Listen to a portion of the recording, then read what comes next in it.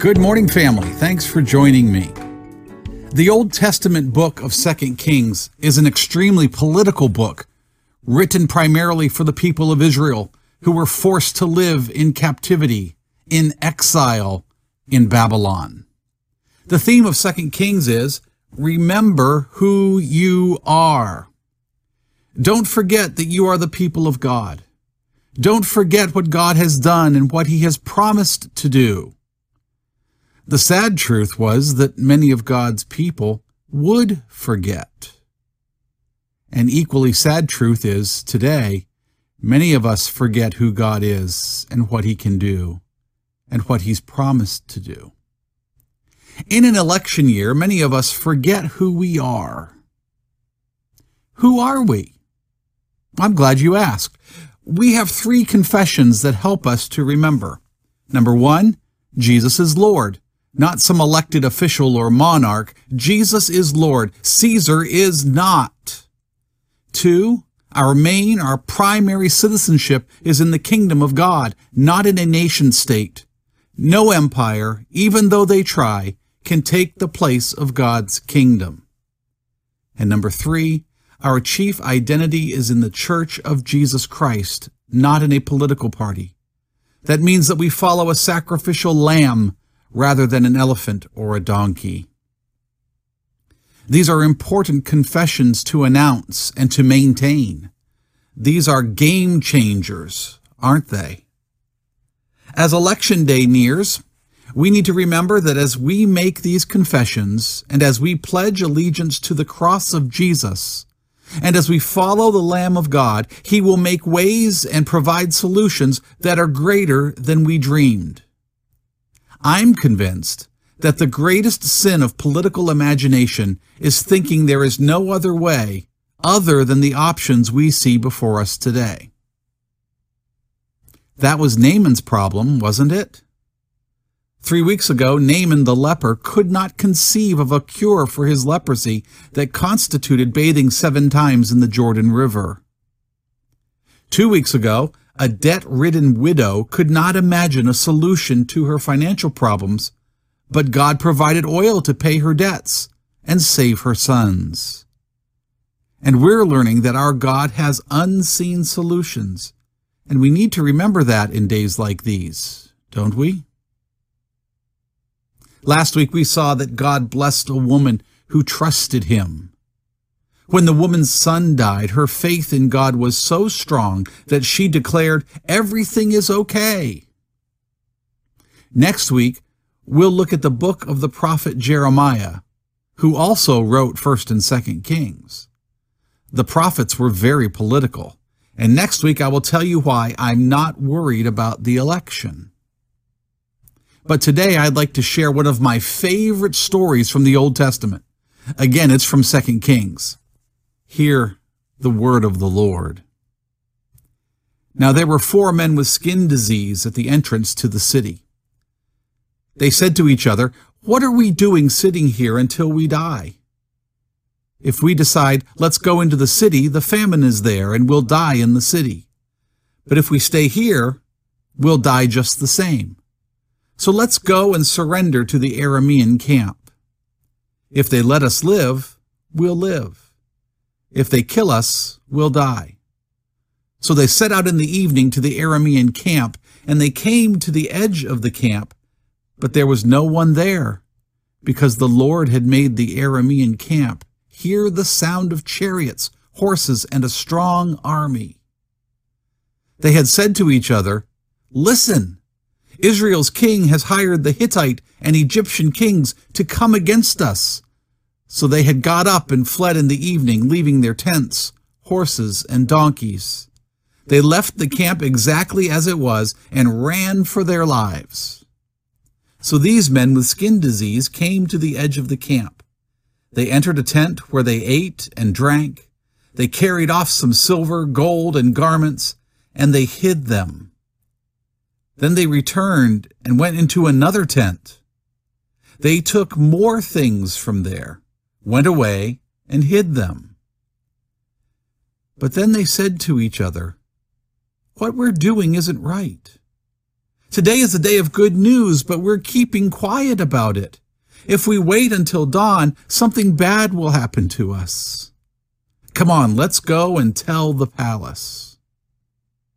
So they went and called out the gatekeepers, telling them, "We went to the Aramean camp, and listen to this. No one was there, not even the sound of anyone. The only things there were tied up horses and donkeys, and the tents left just as they were." The gatekeepers shouted out the news, and it was reported within the palace. Then verse 16. Then the people went out and looted the Aramean camp. And so it happened that a seah of wheat flour did sell for a shekel, and 2 seahs of barley sold for a shekel, in agreement with the Lord's word. This is the word of the Lord. Thanks be to God. The Aramean army had surrounded the city of Samaria, inhabited by the people of God. The siege lasted so long that the Samaritans were starving to death inside the city. How bad was it? Jeremiah wrote, "The siege lasted so long that there was a great famine in Samaria. A donkey's head sold for 80 shekels of silver, and a quarter cab of dove's dung for 5 shekels. Now a shekel was a coin, worth about a half ounce of silver. So to buy a donkey's head, you need over 1.5 pounds of silver. Now the famine was so severe that people were considering eating dove's dung. But even that was unaffordable. How much would you pay for a handful of dove's droppings? The price of just 1/4 of a cab of dove's droppings was worth 2.5 ounces of silver. It was so bad that some heartbreaking events were taking place. A woman of the city reported, "A woman said to me, 'Give up your son so we can eat him today. We'll eat my son tomorrow.' So we cooked and ate my son. The next day I said to her, 'Hand over your son so we can eat him.' But she had hidden her son." Isn't that horrible? Cannibalism was strictly forbidden by the law of Moses, as were lying and cheating. Now, don't lose sight of the bigger picture. Because of their situation, God's people were breaking God's laws for the sake of their own survival. Seeing no relief, having no hope, not liking their options, they took matters into their own hands. They compromised their beliefs and broke God's laws. Can you imagine the hopelessness and desperation in Samaria? You think things are bad today? I'm fed up with people telling us how horrible things will be after the election if their candidate isn't elected. Listen, we don't know hardship. We don't know trouble. Those folks in Samaria had real trouble. Things were so bad that the king of Samaria wanted to kill the prophet Elisha. He believed that God was responsible for the nation's troubles. When the king's messengers arrived to arrest him, Elisha said, "This is what the Lord says. About this time tomorrow, a seah, that's about 9 quarts, of the finest flour will sell for a shekel, and 2 seahs of barley for a shekel at the gate of Samaria." What does that mean? A miracle would end the famine. Normal food would sell for normal prices. More importantly, no one would be forced to eat donkey heads or dove dung or boil their children for food. But no one believed Elisha. It was too far-fetched.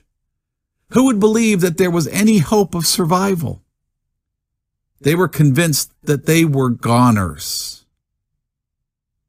So one night, 4 men who had nothing to lose decided to do something.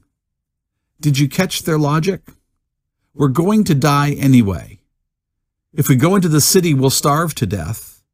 If we stay, we'll die. But if we go to the enemy camp, there's a chance we might live. So they went to the Aramean camp and found that the enemy was gone. God scared them off, and they left everything behind. The men returned to the city with the good news. They called to the guards. The guards told the king, and the king was, well, suspicious. Immediately sensing a trap and unable to see the new reality due to the darkness, the king doubted that God had saved them. He'd been a king for so long, his vision was geared to the world of kings and presidents.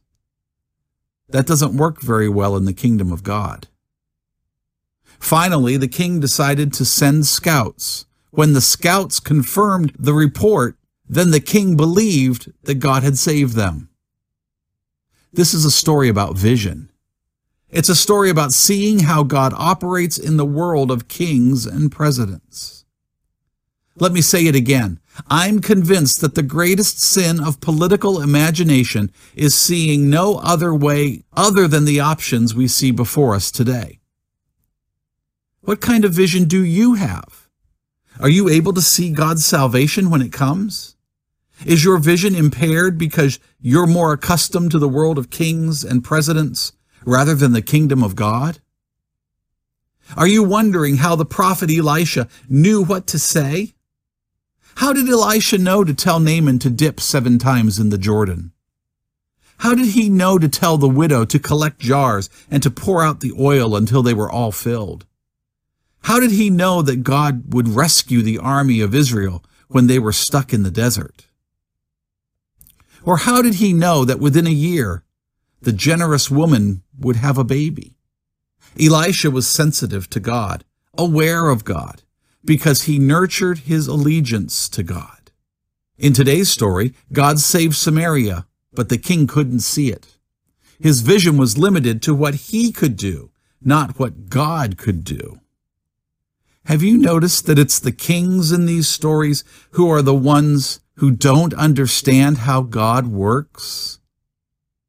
Most of the time, it's the lowest and the least who understand God best, isn't it? Slaves and servants, widows and gracious women. Today, 4 lepers who are as good as dead, who see the goodness of God. It's the king who can't see or comprehend it. When we are dedicated to God, when we're sold out for Him and completely dependent on Him, He will tell us what He wants us to do.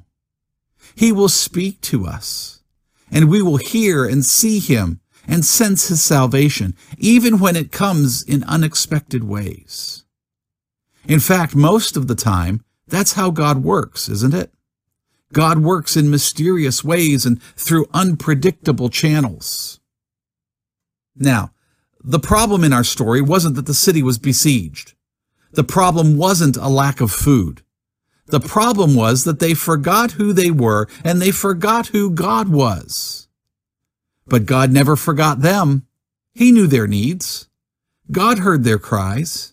He felt their pain and desperation. So God did what only He could do. He scared off the invaders. In fact, He scared them so thoroughly that they dropped everything and ran for their lives. We don't know how God did it, but we believe that He did. The king couldn't see the solution, but Elisha did because he was loyal to God. The lesson here is that when our vision is focused on the world of kings and presidents, we have trouble seeing God's salvation. So the question for us today is this: can you trust that God has things firmly in His control, even when you're surrounded by enemies and tempted to do the unthinkable just to survive? Can you see? Do you have partial vision, or can you see God moving in our world? Can you trust that God is God even when the political climate is what it is today? Can you see? Can you be certain that everything is okay even when there is no salvation in sight? It's all about allegiance. We must wholeheartedly embrace our citizenship in the kingdom of God. So we make our threefold declaration that Jesus is Lord, not an elected official or monarch. Jesus is Lord. Our citizenship is first and foremost in the kingdom of God, not in some nation state. And our identity is chiefly in the Church of Jesus Christ, not in any political party or affiliation. These declarations remind us of who we are and who God is, and they help us to get on the same page as God. The more we make these confessions, the more we consciously refuse to embrace the world of kings and presidents and align ourselves with God, the more God will reveal His way to us, and the clearer God's priorities will become to us, and the more attuned we will be to the movement of God. The more we say yes to God, and the more we refuse to conform to the world of kings and presidents, the better able we are to sense the power and presence of God. Purposefully and consciously embracing and following the ways of Jesus attunes us to the movement of God in our world, which is an alternative and better way than the world of kings and presidents. Let's be honest. Sometimes it's hard to see God's movement and salvation. And the more we intentionally choose to reject the thinking of this world and embrace the ways of God's kingdom, the better able we are to see things from God's perspective. Amen? Let's pray. Good and gentle God, only you see the big picture.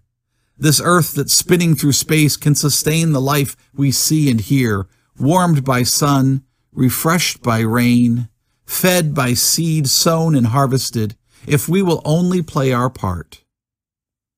Forgive our complacency, our arrogance and greed, and raise up leaders who, with wisdom, can work together for the good of all.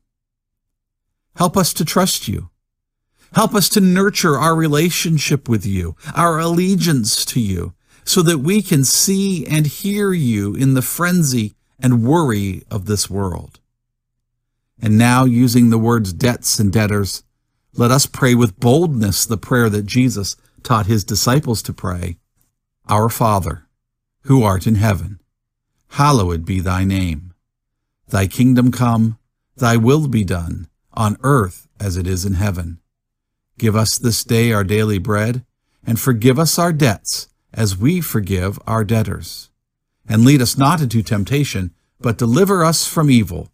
For thine is the kingdom, and the power, and the glory forever. Amen. Thanks again for joining me. You have two responsibilities this week. Remember who you are, and love at least 3 people, and make sure at least one of them doesn't deserve it. Okay? Everyone needs to know that God loves them, no matter what. Right? Don't let these worrisome days rob you of your joy. With Jesus, we always, always, always have hope. Now receive these words of benediction. The Lord bless you and protect you. The Lord make his face shine on you and be gracious to you. The Lord lift up his face to you and grant you his peace. Amen. Amen.